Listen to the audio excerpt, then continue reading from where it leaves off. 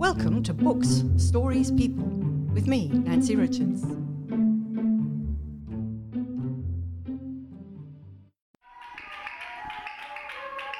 The San are said to be the first people, one of the world's original indigenous societies living right here in southern Africa. Well, at a place called Kwatu, meaning waterhole up the west coast, the San culture and legacy is being kept very much alive and well in many ways, but significantly through storytelling. Sharing the experience with visitors is one of a number of guides, a young San woman by the name of Nshada Ndango, who told me the first story in her own language. Isere guji di kuya teji ta kona swere ko te mana isere guji yam khanang ngom sena ingam sika kite hin koho nu kwetan za tui ikukara akwana ga khana ko makai ko ta hin khana jana na kai khana jaro kai kun khana tam sa kunga tare khana ngos ka kai sa kunga ta ka khana kai ko tsako ko jen khana ki anasen khwarasen ako ko jise ta kai ko ka kwana za khana tui iku nu tui khan asika anja tam khana te. So this is a story of creation, where the San people believe that in the beginning of creation, they were half human and half animal. That's how they can understand each other. They lived in harmony and in peace. And where did you learn that? And what language were you telling me that story in? I was using my mother tongue, which is Kwedam. I learned some of the stories by my past grandmother, but not most of the story that I'm going to tell you guys. When I first arrived here, this is where I learned some of the stories, because this is a place where you will find more stories of the San people, because it comes from its communities. And I think you talked in Kwedam, but I think that there are many San languages, aren't there? How many? There is 13 different San languages, which means there is 13 different groups. But the statistics, if you count them all together, you will find that there is 130,000 San people all over Southern Africa. So you learnt your language living at home. Where was home? Where did you grow up? Actually, I was born in Smithsriff near Douglas, but most of my life I was spending with my parents in a farm in Port Elizabeth. And then later, I think it was during 2001 or 2, people moved to Platfontein. And Platfontein is a place near Kimberley. That's where our parents live now. And I am here in Kwatu working as a guide and a receptionist. And also learning the stories. I mean, you said that your grandmother taught you some of these stories. This one, there's a painting here, a very beautiful painting from a whole collection that tells the story. Did you know that story as a child? As a child, I didn't know the story of creation. I only knew the story of who had lied. And the person who had lied, was the lion. So we got the fire from it.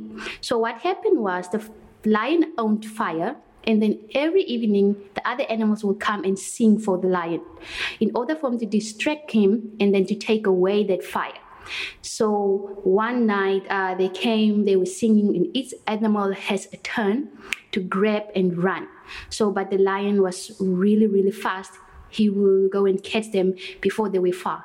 And then all the animals tried out except ostrich. So they were doubting if ostrich was going to do it, because ostrich has only 2 legs. So then the hare said, okay, let's go and ask ostrich to help us. I think he will do it. And then even though they were doubting, they brought ostrich, and ostrich grabbed the fire. And then ostrich ran with that fire. And then the lion didn't catch him, so he went tree by tree trying to kill that fire. So today the San people go to that special tree where the ostrich was to kill the fire, so they found these fire sticks there to make their fire. But we've got lots of other animals here. We've got an elephant as well. Is the elephant something special? Elephant is a symbol of God. So San people believe that when they were created, the animal to show them way where they could live was the animal. So they see the symbol of elephant as a god. Okay. I'm fascinated by the idea of the half human, half animals. I'm looking here. There looks like somebody that's half eland and half human. What was the purpose of that? How did that come about? Many times you will see on the rock art paintings, half human, half animal. Most of the time, the head is eland. So because that we believe that the eland is a spiritual animal or a holy animal, they believe that people were like elands. They were like calm. They were spiritual. And also, when you will find San people are doing their dances, they experience or see themselves as an eland because they still believe that they still have that spirit in them, the animal spirit. That's why they can easily communicate with animals. I mean, I'm getting that an eland then is a good spirit, and there's a little creature down here, I'm not quite sure what he is, but he looks like an evil spirit. What embodied evil? So that was a story of life. So the moon was there to give life, and the moon sent the hare to go and tell the animals and the people that if you will die, if I rise again, you will also rise from the dead. And then people were celebrating, they were making noise, and the hare was there. The hare was trying to talk to the people and the animals as well, but they didn't listen. They were busy with their own things. And then the hare said, okay, if you die, you will not rise when the moon rises. So that's how we see that the hare is an evil thing. What was the purpose of telling the stories? Was it to educate people? How did storytelling work in the San community? Yeah, storytelling is actually to educate people.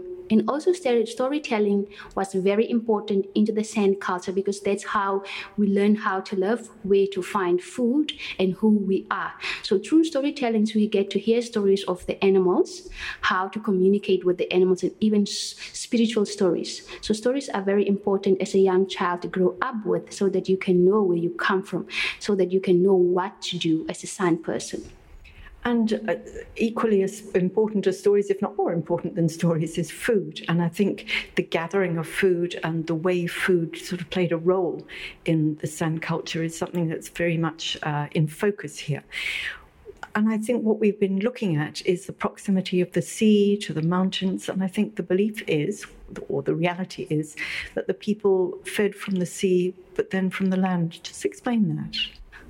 So you'll find that the San people stayed in different places. You'll find the Kham group, that was the first people who met the Europeans. They lived here in the Western Cape. So they lived through a very hard time where they have to learn to adapt their lifestyle because the climate was always fluctuating here. So when the ice starts to melt and when the sea gets deeper, and then they will come to the landscape, that's where they're going to eat the wachonias, which is a drought-tolerant food which grows from underground, and that is their energy food. And then when the sea goes back, when it's a very dry time, they will follow the sea, and then that's where they're going to collect the mussels, then they are going to eat it, and that's their brainy food. So you will find that, I will say, 90% of the food is gathered by women, where you'll find that hunting doesn't happen every day. It depends on the animal size that you kill. If you kill maybe an eland or a kudu, then it's going to take you a month before you can go and hunt. But gathering is very important so that everybody can have fresh vegetables and maybe fruits or berries every day. And the right vegetables or fruits or berries, because it must have been quite, it would be quite easy to choose the wrong food. So the women did the gathering of the foods and the men did the hunting. I'll come back to the gathering of the food in a minute, but the hunting, was there a sort of spiritual aspect to the hunting as well? I mean, if people saw themselves as half animals, was there some sort of respect offered to the animals that they were hunting? Yes, there were always respect offered to the animals. So when they kill the animal, when they shoot the animal and the arrow hits the target, so because of the poison, the animal will get weakened and then the animal maybe will fall down. So they will come to the animal, they will kneel down or they will sit there, and then they will say sorry to the animal to show respect. They will call upon their ancestors to say that, thank you, animal, for giving your life to me so that I can survive in order for you to die. So they always show respect. And then also seeing the animals, to show them respect, they don't kill the animals just randomly, especially when it comes to the eland. Elands were just killed when they have a purpose to kill it, like maybe they're having an initiation, or maybe there is a ritual taking place, or maybe a young woman comes from her women's school. That's when they are going to kill the eland, but they don't kill the female, they only kill the male elands. The women's school. Tell me about that. So the women's school is when a girl first gets her period, and then the elderly woman will take her out of the village, and outside the village there's going to be a very small hut, and they're going to put her there. So she's going to spend the certain days there. The elderly woman will come there, give her water and food, sing with her, and teach her about womanhood, how to become a good wife, how to become a good mother. So sometimes they will bring food or water to her, and then they will put it there and leave without saying it's yours. So that's kind of a test to see, is he going to eat that thing? If he take it, they are going to say it's stealing because they didn't say it's yours. So it's some kind of teaching her that if one day you get married and go to your in-laws' place, do not take something that doesn't belong to you unless they say that it's yours. So when the girl gets her first period, that's when she goes to a women's school. And I'm assuming that there's a boys' school, an initiation school of some sort. I would say the initiation is a boys' school because that's when he is going to participate in the hunting. So if they see that his body is growing and he's becoming a man, that's when they are going to initiate him. I haven't taken part in the initiation session, but I've seen many times in videos how they do it. Sometimes they take the plants that the animal eats, and then maybe with the blood or with the fat, they mix it and they burn it. They will cut the boy and then they will put in those medicine mixing with the fat. That says that that boy is part of the animal now, or he has the animal spirit in him. So now he is ready to go and hunt with the hunters. Just coming back to the food, you mentioned Watsonia as one of the plants that they ate.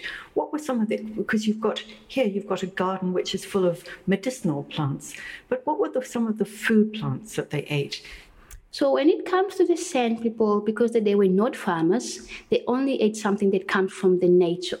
So they will go to the nature or go to the field and go and collect some food. So as a young girl growing up, if the elderly ladies will go out to go and gather, you'll have to go with them to go and learn which is a medicinal plant, which is an edible plant, and which is poisonous.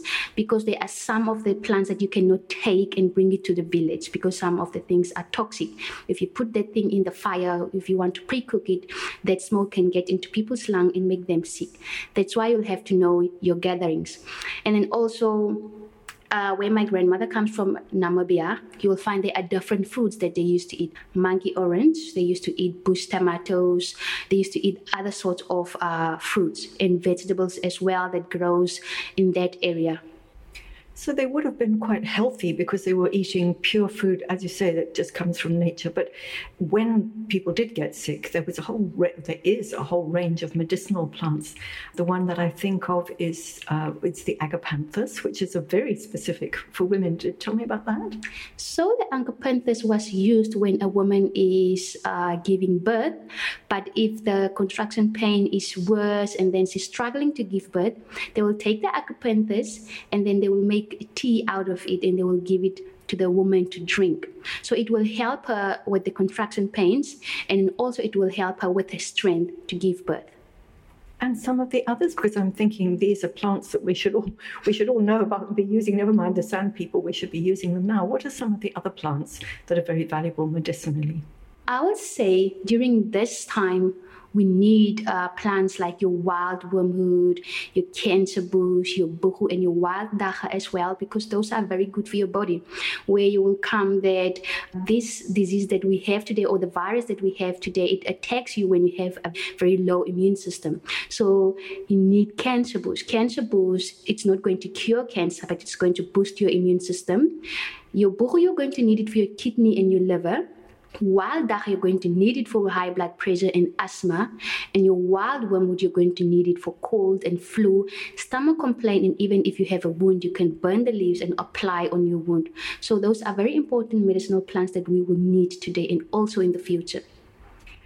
It sounds like most of the women, or most of the people, in fact, knew about these plants, passed perhaps on from generation to generation. But were there doctors? Were there sort of healers in the San tradition? So the healers always heal people when they are dancing around the fire. So when they're dancing around the fire, we call they get into trance. So when they get into trance, that's when they gain more power. So that's when they see through people like an X-ray, and also they see in darkness as if it's daylight. So when they get into trance, their spirit is going to leave their body to go to the spiritual world or to the ancestral world. So in order for them to travel there is through the spiritual animal, and that's the eland. So when they're in trance, they experience or see themselves as an eland, and then they travel to the ancestral world. So their body will be dancing around, but their spirit will be to the spiritual world seeking for help. Gosh, Nishada, you know all these stories, which is amazing that you've remembered them all, but somehow these stories, they have been written down, but are they mostly word of mouth? And are there new stories? Most of the stories are not written into books. So these stories are passed on to generations, and they are very, very old stories that come from very, very, very old people, our great-great-great-great-great-grandparents. And then these stories have come from them to us today. So to keep the story alive for us is to tell the story every day. It's either you tell it to your friend, it's either you tell to the people you meet or your children. So if you meet people like coming to do a tour, you have to share the story with them so that this story can keep on living inside you. I want us to walk down there because you've got a little corner where people can listen to stories, and I think particularly children can listen to stories. And children come here and they share the stories that you tell them. Do you get many children coming here?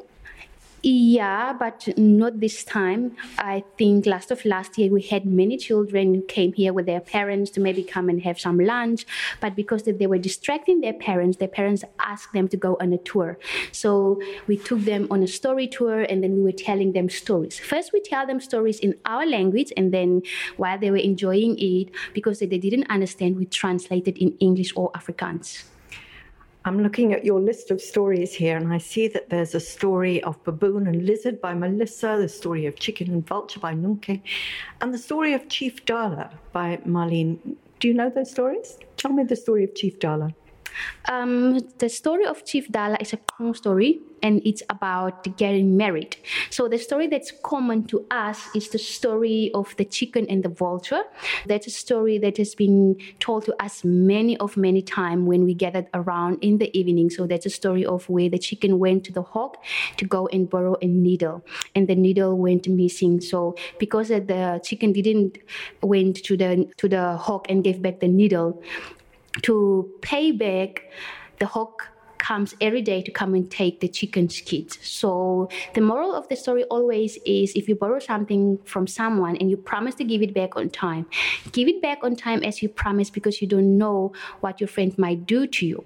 So chicken and hawk were friends, but now they hate each other. Oh dear. So not all of the stories have a sort of a happily ever after. We started off talking about lions, and I see there's also the story of the baby and the lion by Donique Dala. Do you know that story too? Because it's in Kong, I do not really know the full story, but I know the story is that a woman left her baby to sleep, and then when she came back, there was a lion. So she tried by means to get the baby to her. So she did something to attract the baby to come to her before the lion can grab the baby. So she was trying to breastfeed the baby so that the baby can come to her. So that is how far I know the story. Mm-hmm. I'm still learning Kong, so if you come back later, I'll tell you the full story. How many languages do you speak? I speak my mother tongue. I'm still learning Kong. I speak Kwedam, Afrikaans, English. I'm also still learning my boyfriend's language, which is Naro. So I can understand a little bit of Naro, because Naro people and us, the Kwe people, we use the same dialect. So that's how we understand a little bit of each other's language. How much are they used? I mean, you are very fluent and you're learning more, but how many people speak these languages? How many people speak Kwedam? I would say everybody in my community speaks Kwedam, and also you'll find in Namibia or Botswana, People still speak the language, but because the Setswana language is dominant there, mostly they use Setswana, but they still speak their language. As far as I know, the San language has been kept alive by trying to tell stories, because most of the time you'll find in other places this is the dominant language, other places Afrikaans is a dominant language, so people don't get the chance to use their language every day. So to keep that alive, or to preserve that for the next generation, they have to tell stories to keep it alive. The San people are known as the first people. I think they were the first people who stayed here in the Western Cape. What do you think is the future of the San people? I mean, you're busy keeping the stories alive here, but are there new stories being written? What are you going to tell your children and your grandchildren? I think that it's going to be a mixed up story, because the stories that are coming, we're going to tell them, but we are also going to tell them our stories, which is based on our life. So I would say in the future, the San culture, if we are not going to be doing what we are supposed to do, like telling stories or doing the healing dance or learning how to write our language, our culture is going to get extinct because of the mixer. You go this way and you're going to do this, you go this way and you are going to speak Afrikaans or English, or you're going to speak an African language. So I say in the future it's going to be a very different thing, and it's also going to be difficult for us to identify ourselves as a San person, because it's seeing that our elders, the ones who knows the story, the ones who knows the background of us deeper, they are very old. Some of them have already passed away. So I think in the future, our culture might be in danger if you don't take it seriously. And if you don't tell your own stories, what's your story?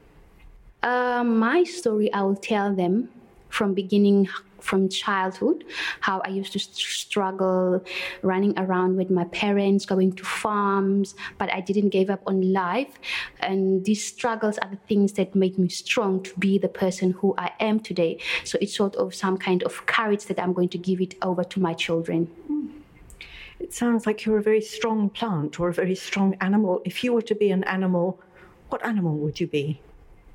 I will not say lion, because lion is very much dominant.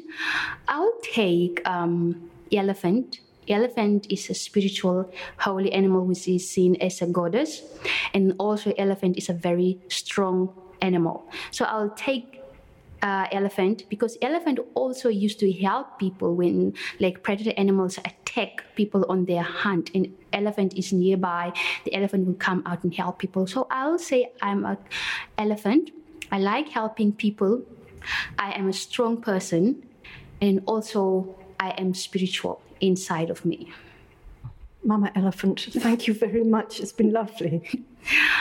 Thank you very much for visiting us, and I have a really privilege to share my stories with you, and I hope that you are going to share these stories with your friends and let the stories go on and keep them alive in order to help us.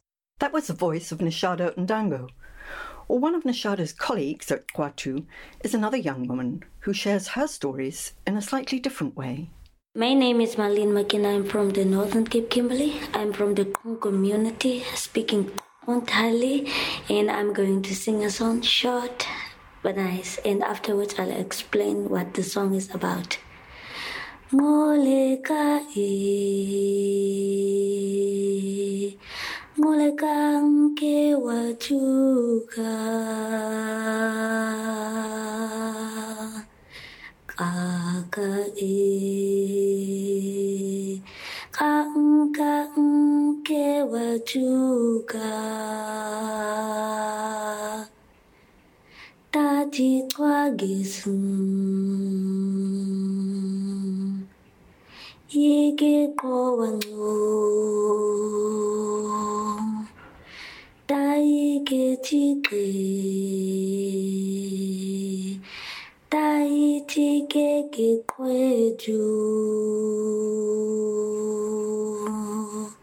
joatum tikekatum dewatum